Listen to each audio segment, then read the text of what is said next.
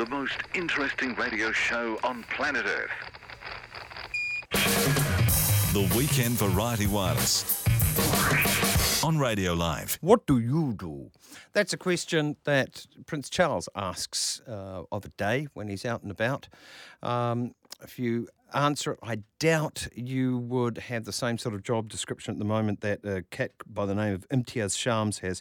He was brought up in Saudi Arabia and then in London, and he actually said London, where he was living, was more strictly Islamic in his community than it was in Saudi Arabia. He decided, no, I don't believe in this anymore, and caught hell. And he thought he was the only one. He's one of the brave sorts that helps others and has created online networks and physical, actual help. It's called the Underground Railway for those that do want to leave Islam. And it's not just, as it says, you can be killed for apostasy. You get shunned by your family. You have a real hard time. He helps those people. He'll be on between 10 o'clock and 11. Also, we're going to have a look at the Plain English Awards. There is such a thing. It's fascinating, and it's a New Zealand thing. Keep tuned for that. Skeptical Thoughts time, though, with Susie Wiles. Bullshit. All right. Susie, welcome along. Hello. All right. First up, shall we hit Monsanto? Let's hit Monsanto. Oh, boy. Monsanto, chemicals, cancer. Evil. It's a perfect storm for just outrage. Moo, Monsanto. Evil, evil, evil. All right. Tell us what they're doing, or do you want to hear the audio? I don't mind. Let's play the audio. Okay, here we go. This is, I think, pretty much self-descriptive. He'd alleged that Monsanto's glyphosate-based weed killers, including Roundup, caused his illness after using the product up to 30 times a year. I'm glad to be here to help with this situation after I learned about Roundup and glyphosate and everything. I'm glad to be here to be able to help with a cause that's way bigger than me. So hopefully this thing will start to get the attention that it needs to get right so folks can make a good choice. Monsanto now faces more than 5,000 similar lawsuits across the United States. Chemical giant Monsanto has been ordered to pay $289 million to a man who says their weed killers caused his cancer. Yeah, so exactly what it says on the tin. Monsanto, a jury in California have basically found that Monsanto failed to warn customers of the danger of their products and have awarded this gentleman $289 million in damages for his cancer. Mm-hmm. And as the news thing said, he's the first of 5,000, it would seem, that are now going to start bringing these cases against Monsanto. Mm. And it's really interesting. So it's, on my Facebook feed, I've got friends who've started to go, yes, fantastic, finally people are listening to this thing. But there's a huge amount of evidence that actually it does not cause cancer. The main ingredient, glyphosate, which is the thing that everybody's worried about, there's just humongous numbers of studies that show that it's not dangerous. It's the word Monsanto almost causes cancer in the public eye, yeah, doesn't it? In the public eye, is this a jury? Yes. Right. That's kind of all you need, really. Yeah. So, so what is glyphosate? It's basically a modified version of glycine, which is one of our essential amino acids. And in plants and animals, it binds to kind of important enzymes that they need to synthesize certain types of amino acids. And so that's why it's such a fantastic weed killer, because in plants, if they can't do that job, then they die. The important thing is that humans and animals, we don't have that same relationship. They don't have an enzyme that's blocked by glyphosate, so it doesn't do the same thing to us. And as I say, there's been studies upon studies. The thing that I guess meant that this happened is a few years ago, the International Agency of Research on Cancer concluded that glyphosate was probably carcinogenic. They put it in the category 2A class. And so that has sort of opened the doors for everybody going, well, then it must cause cancer. And it's kind of interesting. So I was reading through what else is in the same category. So you want to take a guess of some of the things that are in the same category? 2A? Coffee? Yeah, so making glass, pickled vegetables, very hot drinks, working as a hairdresser. These are all things that are also in category 2A as potentially carcinogenic. Although the review, the write-up about that from this sort of groups concluded that there was very limited evidence for it to be true in humans.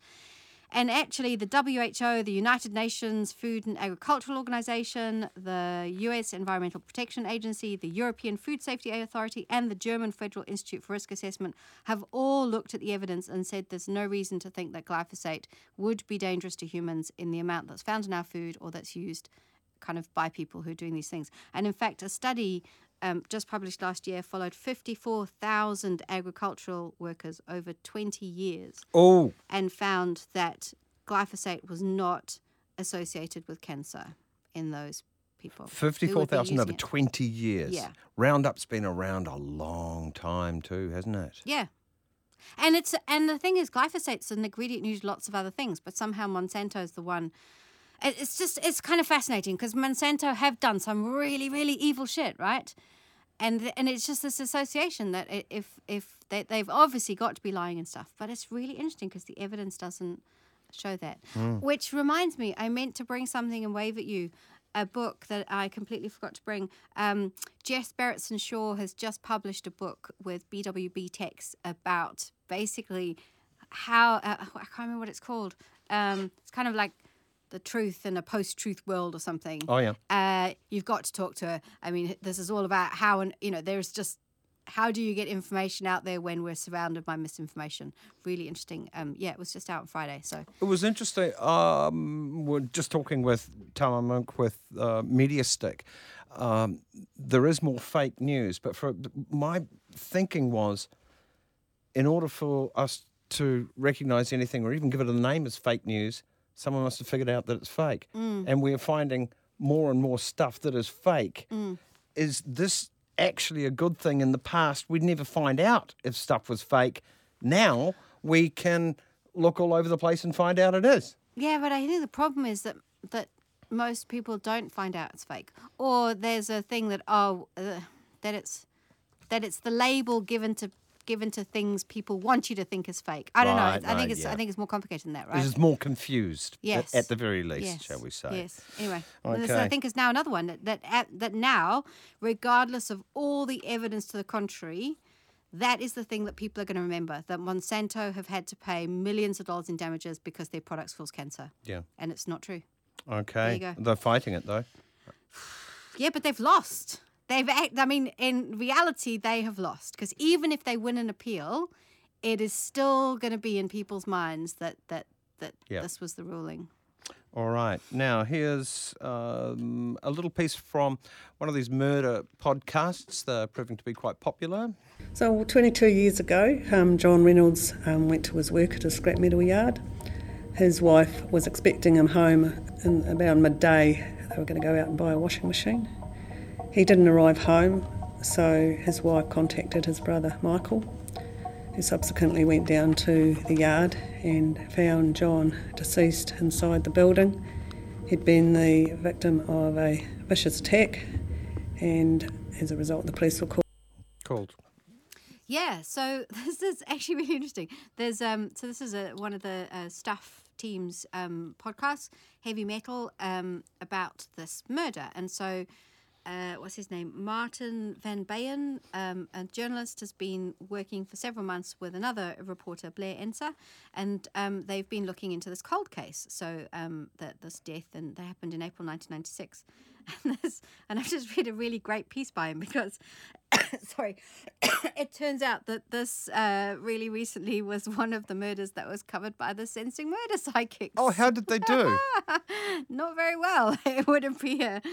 So Martin's written a piece just really kind of like, there's so much stuff they got wrong, so many details they got wrong, including position of the body. Apparently the show made a really big deal of a story that the victim was supposed to have told a friend about some bullet wounds he had in his midriff, that he apparently was this was to do with his underworld past back when he lived in the UK. And these journalists looked into it, and it was complete bollocks. Apparently he'd had a shooting accident in Australia. So there's a whole heap of stuff, and that was just there's many more examples where if anybody had done any actual research like these journalists have done, they would have found it was all bullshit. And he's really disappointed, I think, that, and actually what he said was that they would have loved to have found, as journalists would have loved to have found, like, the killer, and or the evidence that was needed to convict someone. And they said that actually the police have a fairly good idea who did it, but there is no evidence, or not enough evidence to convict. You don't need to bring the psychics in. And he kind of ends his piece by, going that, basically New Ages, deluded New Ages, and no psychic has ever solved a crime, and that is true. What worries me, I'm going to give a little analogy that happened in real life. What worries me about these psychics most, aside from them preying on people's grief and emotions, is when I was a kid, I had something I called the ghost hut underneath the house. And I used to scare people and have strings, and they would go all over different places, and I could make things rattle and move far away and have things come out of places and scare the bejesus out of kids. And it was great fun. And it was kind of an overcast day one day, and there was this a ray of light would come in underneath the house from outside. And I said, and now I call upon the and I shall make the sun dim. And a cloud went over just then, and everything dimmed right down dark. So scared were these people. They just ran, and I met Tracy many, many years later. I really think I may have set her. I did some damage, sent her on the path to woo, that she believed it.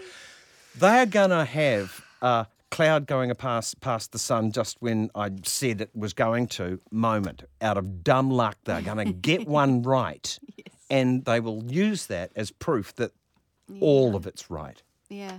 And it's just really sad. Anyway, I just love the fact that these journalists are really annoyed because they did all the hard work. Yeah. All right. So go and listen to their podcast rather than watch Sing Sing Murder, I'd say. Good one. All right. 24 after 9 o'clock, short break. We'll be back with more from Susie Wiles shortly. You're tuned in to the Weekend Variety Wireless. Okay. Skeptical Thoughts with Susie Wiles. Now, there was a Sunday program on, this is Television One, an investigation into gay conversion therapy in New Zealand. We have some of the testimony, or at least claims, from gay therapy. This is just from that program. Your attraction can absolutely be changed. A sexual relationship between one man and another man isn't part of God's plan. Coming before God and just asking Him to heal me from this disease.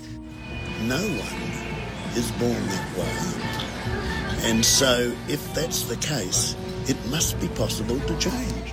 Conversion therapy, spiritual healing, praying the gay away. Alcoholics change, thieves change, all sorts of people change.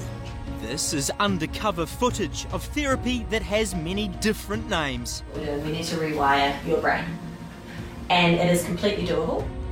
No matter what you call it, the end goal is always the same: to change or suppress someone's homosexuality. It's the underlying thing that anything's possible for God. So if we're struggling with same-sex attraction, then God can fix that. All right. Honestly, this is just a fantastic piece on Sunday. Head on over to their Facebook page and see if you can find it. They've got the whole clip up there. It's like 20-odd minutes long. Really, really interesting. They've got some people who've, either grew up Christian or, were very, very religious, had not found a church that accepted them for who they were. And so have spent years and years kind of suppressing their sexuality, thinking that they were an abomination and all these kinds of things, and heard some of whom had undergone this, conversion therapy, and then they've gone undercover and filmed some of the claims that people have made, and it's just shocking. It's just awful. A lot of the stuff is based on. Your homosexuality is a sin and it's the result of people being sexually abused or suffering some kind of trauma, and so you just have to deal with that, and then then you'll basically be heterosexual, and it's just so Wrong awful. television programs as a child. God, it's Not awful. enough meat. Not enough meat or outdoor fresh air and exercise. That'll fix it. It's terrible. And the other thing is that anybody in New Zealand can basically call themselves a therapist. So you can essentially set yourself up as a therapist doing Really? this kind of stuff. Yeah. Whereas the actual therapists who sign up to a code of ethics and things, this is unethical, and so not the sort of thing that they would do. But it's a really, really good piece. Well done to the team for pulling it together, and just the people who've been affected by it. God, it's awful. I would hope that they, instead of trying to struggle with a religion, they could give it away. Yes. But if people do believe, and that at least the Anglicans, most of them don't mind because they don't believe in God anyway, do they? Progressive Jews don't care at all because they're practically atheists. The less you believe in this stuff, the better off you are, I've found. But so like one of the guys who was interviewed, I mean, his whole identity was around being Christian and being involved in the church and all of this kind of stuff. And then when you can't, when that church, that particular church is telling you that you're, or not telling you in particular because you're suppressed, you're not out to anybody, but saying all the stuff about the things that you know in yourself is how you are. Hate the sin, that love would the just sinner. be awful. And anyway, great piece, well done. Yeah, and it's not just the Old Testament either, if you're thinking that. Just look at what Paul wrote about the abominations and Corinth, I think it was, and things like that. Anyway, Susie Wiles, thank you very much. It's a public service. Next up, it's a hard listen, but it's, I think, a worthy one. Human parasites, and I was so surprised to find out how devastating they are, not just to people, but communities, in fact, nations. Curiosity not only killed the cat, it spawned a whole radio show. Graham Hill's Weekend Variety Wireless on Radio Live. This is going to be an icky subject we shan't blanch from because it's damned interesting as well, and that is the world of parasites, particularly human parasites. I'm just wanting to put up some things online, but I kind of recoil. You can see a human botfly online. It's gruesome. Didn't really know whether to put it up online on the Weekend Variety Wireless webpage thing, but other people aren't as squeamish as I, so I'm going to do that anyway. Professor Graham LeGros from the Maligan Institute for Medical Research. We're talking human parasites. We've evolved alongside the natural world for all time. Are there parasites, Graham, that are endemic to just us, Homo sapiens? Yes, there are. There's some exquisitely evolved parasites that can only survive within us. And in fact, there's one just about to go extinct because we found a way to get rid of them. It's called the guinea worm. And it's an awful parasite. You ingest it, and then it finds a way to get into the tissues of your body, and then it grows down through your legs. And then it makes the bottoms of your legs intensely itchy, so itchy you want to scratch, and you want to put it in water. And apparently that's the bottom of the worm, and it just releases eggs. And then the whole cycle, when you drink that water, repeats again. And they've found a way to cure people of it or to eliminate it. It's just to put a filter in drinking straws, and I think it's gone. It's extinct because there's no way of preserving these worms. They die if you try and freeze them. Sorry. These things are hard to love. I doubt there's a parasite preservation society, but maybe there is.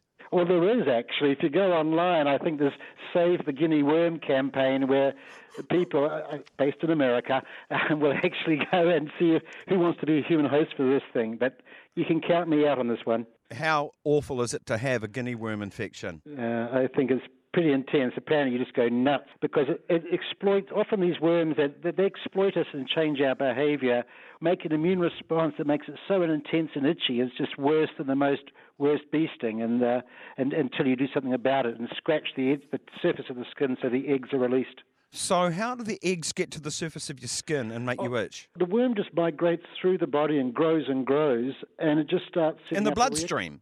No, through the tissue. Oh, God. They think that actually this is how witch doctors got going, many hundreds of thousands of years ago, or thousands of years ago, because you can just slowly, over a period of 3 days, pull the worm out of the body, and it can be up to a metre long. No! Yeah, I'm sorry, you asked for it. And, of course, if you imagine to people in the village, they see this person pulling this long thread-like thing out of the body, they think it's magic, wouldn't they? And then the itching stops. No, a metre. A metre. And it's in the muscle tissue and in your fibrous tissue, and it can be in your gut. Just look up guinea worm and be prepared to be revolted. Okay. Yeah, there we go, folks. Enter at your own peril. Very hard to love, a guinea worm. I've heard stories about pubic lice. We've got endemic ones of them. Yes, pubic lice are also highly evolved. There's two forms. The pubic ones, which people sort of worry a bit about, us and gorillas are the only ones sort of with them. And they're sort of, if you look at pubic versus the other kinds of lice that live in us, they've got a size that relates to how far apart the hairs are on our pubic region as compared to the other parts of our body. Yeah. And we think that, well, not we, but the people who've done genetics on the lice figure out that the gorilla and the human pubic lice separated about 3.3 million years ago. We were once far hairier before we got savanna-like. Did they get kind of like stranded in your groin when we lost a lot of hair? No, I don't think so. I think they came from a much hairier gorilla, is what the saying goes, actually. Okay. So 3 million years ago, our common ancestor, then something happened. Yes, exactly. I think there might have been something, someone getting it on together. All right.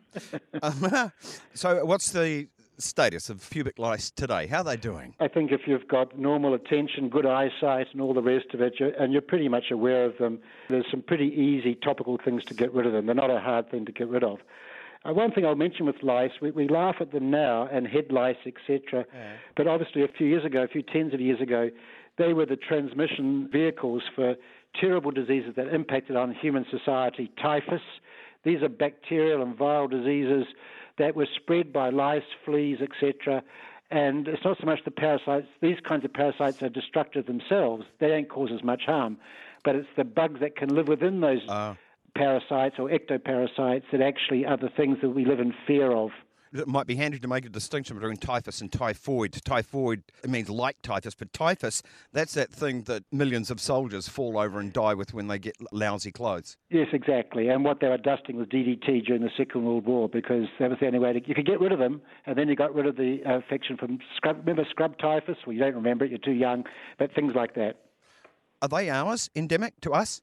The bugs? The bugs that spread the typhus. No, what tends to happen, the bugs will live in another animal species, and these vectors, they can be indiscriminate. They can live on a deer, they can live on a wild cattle or a mouse, and then we become inadvertent hosts, and they're still feeding off blood or off the skin, and they can actually transmit things that come from another animal species. That doesn't really affect that animal species, but when they get into a new host, they can run riot if we haven't evolved mechanisms to deal with some of their pathogenic properties. I just need to dive back into the pants. Pubic lice, just what we call crabs. Yes, and you've got to think about just pinworms. Probably people confuse worms and pinworms. Pinworms is the one that's probably existing still in our first world societies or developed countries, if you want to say that. And they just live at our bottoms, and they've got a peculiar way of just making it very itchy. So little kids will often scratch their bottom. If that's the eggs, are a bit sticky. And, of course, the old joke is that then they have the eggs under their fingernails and eat their toast, and they have eggs on toast for breakfast in the morning and get the whole reinfection cycle. So these are common, but they don't really bother us too much. Exactly. A lot of parasites actually don't hurt us, and in fact, some of them we think we've evolved such a relationship with them, they support us and we support them. And in fact, we're investigating at the moment a couple of worms that actually may even protect us from other parasites. It keeps the host healthy. So there's good ones and bad ones. Okay. Have I got worms? No, you won't have. Why not? Unless you've been eating raw things. In fact, cooking or freezing kills most parasites pretty effectively, and most of the food processing we have actually protects us from that. And once you stop the cycle, once you separate your waste products from your ingested products, usually break the life cycle, and we're cleared, and the worms are extinct. So the Department of Conservation got more work on their hands than they actually thought they had with the endangered parasites. Exactly. But also, remember, cattle, sheep, we keep on marching over the same paddocks and they can get heavily infested. And it's a big problem with our agricultural industry. Parasites are alive and well for birds, for stock and things like that. Right, and they can transmit to us. Some are shared. Yeah, some are shared, but actually a lot of the wormy ones, not at all. They're highly discriminatory. They wouldn't touch a human at all, and they actually would stay. They love their sheep, they love their cattle, or pigs. Let's talk about the tapeworm. Some myths and facts. They're probably our most famous parasitic worm, aren't they? Well, the most horrific in the sense that if you look through microscopy, you can see these often flowery kinds of hooked heads, and they're long, but actually they do very little harm. They were used in the late 1800s as a form of dieting for elegant ladies to make sure that they fitted into their corseted dresses and things like that. Don't put it past Gwyneth Paltrow yet. Exactly.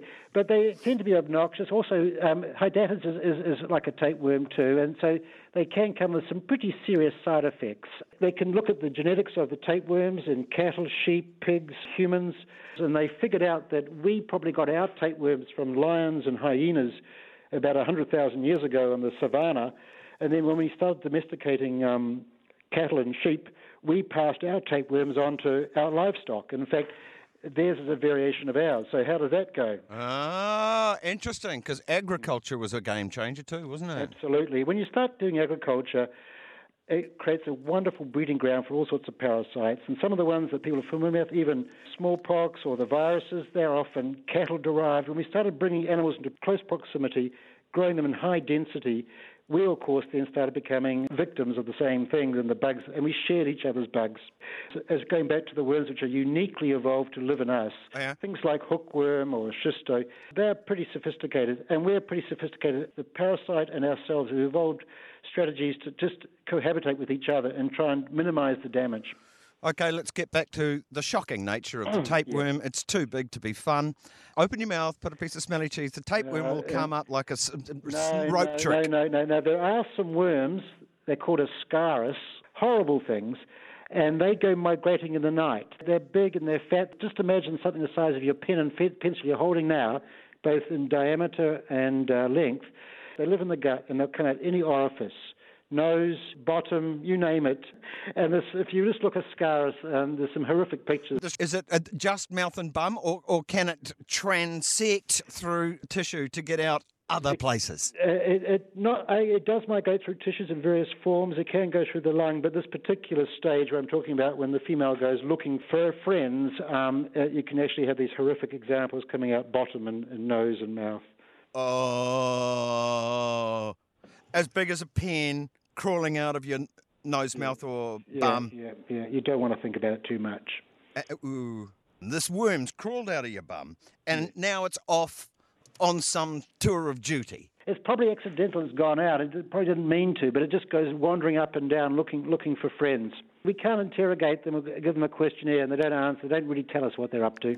Usually it's males and females looking for each other. Yeah, inside the body, though? Do the males and females get together inside your body? Yeah, I'm afraid, yes. Not only do we swim in water where fish do business, also things inside us do business as well.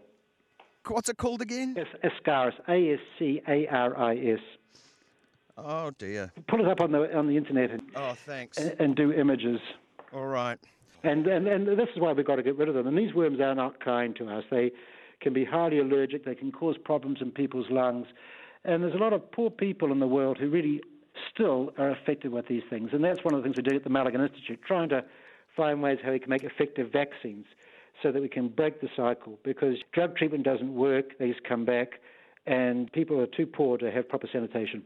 Oh, just regarding the tapeworm, how big can they get? They can be in the meters. And, of course, you've got to think about our mammalian cousins, whales and things like that. They have horrendously large worms to deal with inside their guts. I hear about when you have a dead worm on the beach and they open them up and they can just be more in the alien kind of category in terms of size and the role in the poor old whale's guts. Oh, my freaking God.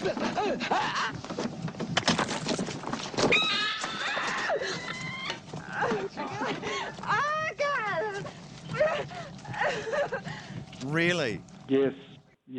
A tapeworm. Oh, yeah, I can just see it now. Alien head. It's got a head of a hagfish, really, hasn't it? Something like. It's disgusting for us. Yeah, maybe there's a hardwired disgust, as not many of them are good for us. It's funny you say that. The big ones probably aren't that good for us, and the ones that are recent partnerships aren't good for us. But we've got some ancient ones, things like the hookworm. We've lived with a long time. I can't tell you how long. They find a Neanderthal man, which can go back 30, 40, even 100,000 years. They look in the feces in the caves, and they can see the same worms that we have now. Wow. The eggs are the same worms. And so we've been living with these things for a long time.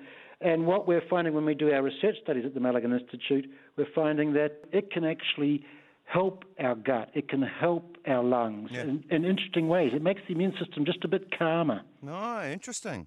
Interesting. But not all worms do that. Some worms just are brutal. We think they're brutal. We deal with them. But other worms, actually, it's a bit of a partnership. If you've got a tapeworm, it's a metre long, it's in your gut. There's plenty of corners and avenues for it to live there down in your small intestine. Exactly. How long is it going to stay there? Well, that's the shocking thing that people have to realise. Some of these worms can live for 7 to 20 years. These are not like you're just in and out like a virus infection or a cold where basically you have it, or a flu is just gone in about 3 or 4 days. These are your colleagues for quite a long period of your time in development. Well, more than 5 years. It's practically a de facto relationship. It can take half the house. It's longer than a marriage. Just some facts that just gobsmacking. People have been digging up latrines going back to the 1700s. And when there's a place in upstate New York called Albany, and people will know that, capital of upstate New York, and they found some old toilets, and they dug them up, and they did the egg count, which reflects the number of worms that people had per gram of feces.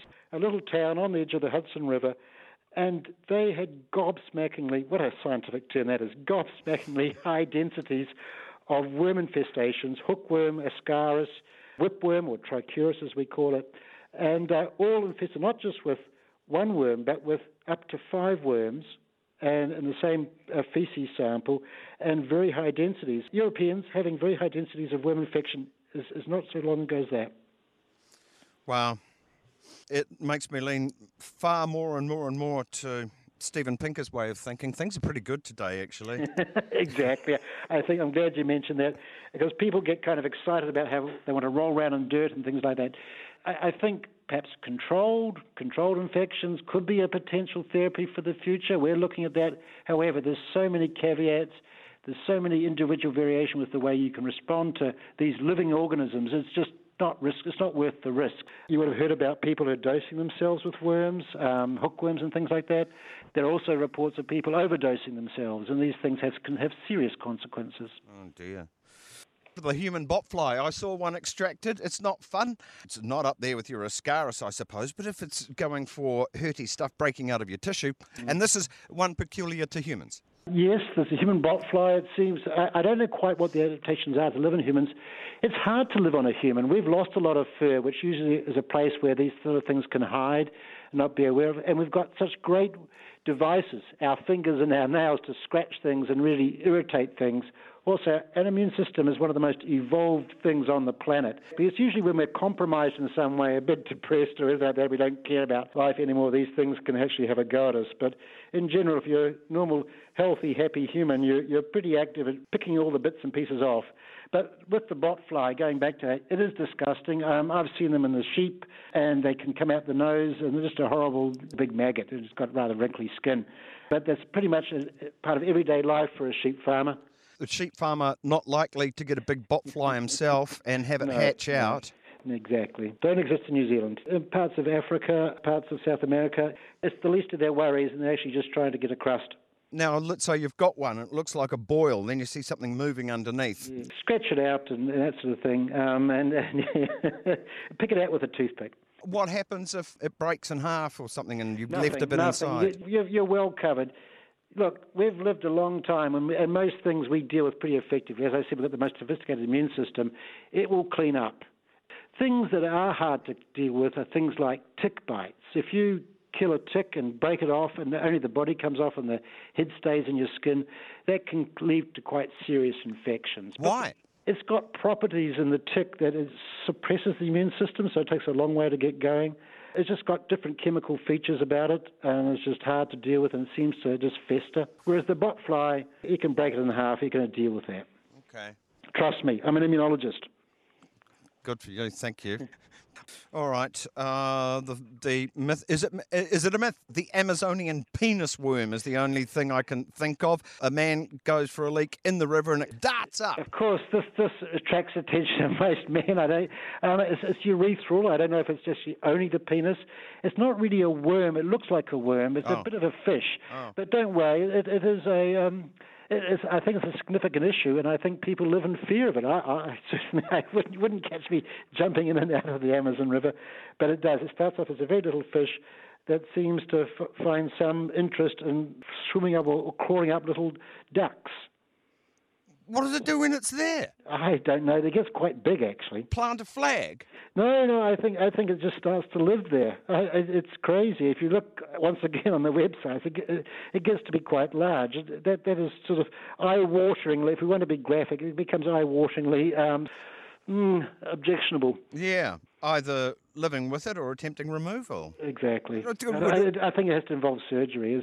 And you think that poor people who had to live with this as a hazard of life it's just mind-boggling. So it's not a made-up thing? No, it's not a made-up thing at all. And it'd affect women too, wouldn't it, if they were going for a pee? So. You'd think so. I don't think they can tell one urethra from the other. No, I doubt it. Yeah. Now, is it true our eyelashes have got parasites in and we don't care? Yes. There's been some pretty graphic images showing that it's sort of a bit like a slimmed-down botfly can crawl in across through the various pores around our eyelashes. It's quite horrific, but it's very real. I've plucked my eyelashes out and put them in under a microscope to have a look. I couldn't find any. Are they really too small? I think you've got to move fast. They move fast, and you've got to be lucky. Oh, really? Yes.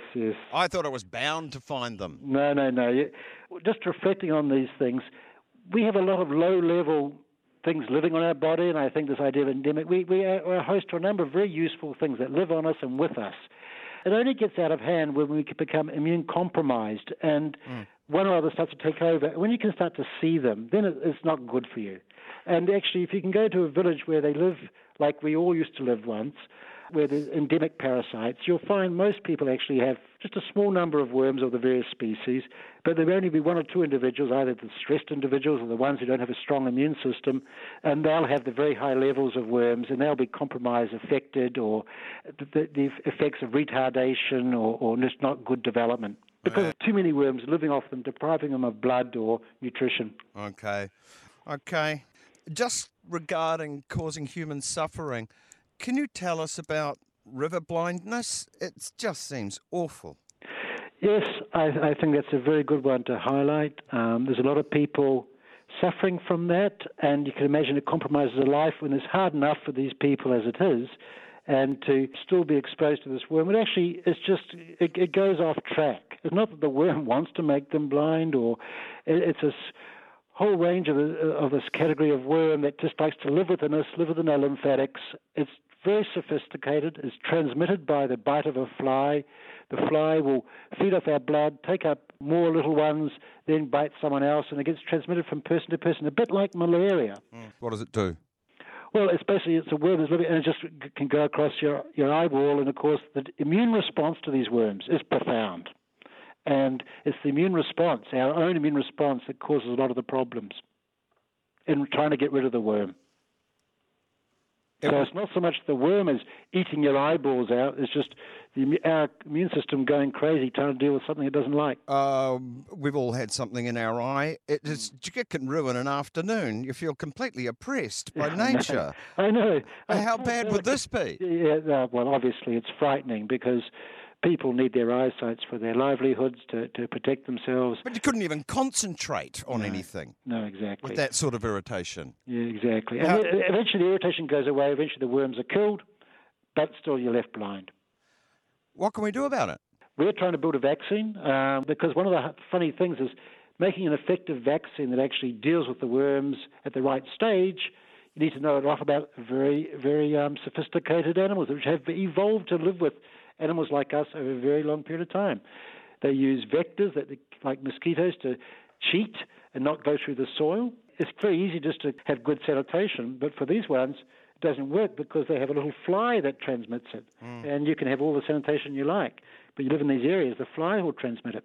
Now, there will be a lot of people saying, oh, human suffering, you haven't mentioned malaria. Well, it's just so well known, and we're going on the real X. Not that malaria isn't ick, but is there anything you would like to mention for the malaria community? Actually, very exciting work coming out of our colleagues in Australia, where they've learned to make some, I think it's the male mosquito sterile, I forget which one, sterile, and really stopping the transmission, which really can seem to, like having sanitation, stops the transmission of this parasite in its tract. And, of course, malaria, it's a real threat because it gets young children, developing children. There's a cerebral malaria, but there's a UN effort, global scientific efforts to try and tone down the effects of this disease on our human population. Any other monsters of note? Hookworm. I've got to mention hookworm. We think it can be good for us and in a limited dose, but in general, in the unprotected populations in the developing world, it affects about 1 billion people. 1 billion people. That's a significant part of the global population. And what it does, it affects young children. It denies them the iron that they need when they're developing, when their brain is developing. And it creates a lot of problems for these developing countries, that they don't have a population that really, could be as good as they should be. Oh, you're on the back foot from the get-go. And I think one of the most compelling things that struck me was it was a video of a class, I think it was Brazil or Venezuela, and the children at the back who were just attention deficit, mucking around, not really dealing with things with the kids with the hookworm. Oh. And then you get the whole sense. And, of course, those people fall behind, you get trapped into various sort of socioeconomic issues, and it's really tough for these communities to get out of the situation they're in. I'd say it could be a descriptor, the Hookworm Society. Yeah, well, there's a lot of good people trying to help these people, but it's a tough bug to deal with. Tough. Yeah. So the only other thing to mention, you live in our sort of very privileged life, but there are some pretty dangerous things out there. Go to the tropics in Southeast Asia, there's a raw fish kind of meal, which that parasite can cause cancer, a very nasty kind of cancer. Yeah. I think people need to be a bit more respectful, both of the communities that deal with these bloody parasites, and when they need our help because they're poor communities, but also, it's not a game. Some of these parasites that are around are very much alive, can cause quite a bit of damage, and affect your life. Yeah. All right. It's been fascinating. It's been gross and very informative. I would mention that one of the parasites that people may come in contact with when they go to Bali beaches and stuff is the dog hookworm. There's a human hookworm, there's a dog hookworm, different animal species. What they can get in sewage-contaminated beaches from dog poo is the dog hookworm. Now, unfortunately, what happens is the dog hookworm can't really get inside and do its proper job because it likes dogs. And it stays in our skin, and it just actually causes a blistering, great immune reaction, which is intensely itchy for at least 2 or 3 months, and very unpleasant. You're not going to get infected inside, but in a way you actually have a worse experience than if you actually just had the worm. Because it's in its death throes, struggling to just do something with something, and it's got the wrong place. It's got the wrong place, yeah. Like hydatids. Just reflect on that. We've done a great job. Are you old enough to know the hydatid dosing strip? Yep. And what was that all about? It was all about Vaughan Woodgate in Prima 1, who had a cyst, and his mother gave him carrots to eat, and he turned orange. That's what it was about. Thank you for that. But what it was about is that dogs would be picking up from raw offal. It's a tapeworm kind of organism. And we could get from the dog feces transmitted to us these echinococcus and big cysts inside us. They could be life-threatening. They could be on the brain. They just circulate around, full of these horrible little filariae. And through eradicating the intermediate host, the final host, the dog, through giving them a drug, we've managed to get rid of that from New Zealand. But there are still places in Tibet and in South America we still have hydatids. We made a vaccine to that, the New Zealanders did, and it's been a great thing. The strength to your arm, and if we are going to somehow calibrate diminishing suffering on the planet, you'd be hard-pressed to find a richer vein to do work than parasitic infections when you add up malaria, hookworm. Oh, yeah. And these unforeseen consequences. Now, I just had no inkling that, You could have a hookworm society. They start off but on the back foot, and they're never going to achieve their potential. Yes, exactly. Jeez. And folks, if you want to disturb yourselves of an evening, there are some examples on the Weekend Variety Wallace of what we've been talking about. You have been warned. That'll do.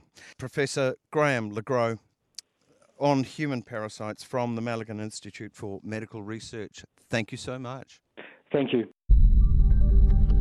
Life, the universe, and everything in between. Graham Hill's Weekend Variety Wireless on Radio Live. Good evening, and a special hello if you've downloaded the podcast. Just a heads up for tonight, and for the podcasters, of course. John Divig is away this week, so if you've been waiting up to hear John, he's not going to be on. Sorry, should have said earlier. Or you could have gone to the Weekend Variety Wireless webpage and seen the schedule, which doesn't have John Divig in it. It does have a fresh outsider. We're looking at the explorer Thomas Brunner. He was exploring in the hellish bush of southern New Zealand. It's a hard place to get anywhere, to live, to survive, and yet he managed to do it for 555 days. Frankly, I don't know how. He had a little help, but it's pretty hard. This isn't an easy thing, and it's a stunning story. When he returned, he was, yes, emaciated, but most people thought, what are you doing alive? You should be dead. The story of Thomas Brunner and his exploration of southwest New Zealand is like Nelson go south, basically, inland. Nobody really knew what was there. Not many Maori, if any, as well, apparently. Okay, that's after 11 o'clock. News, sport and weather now.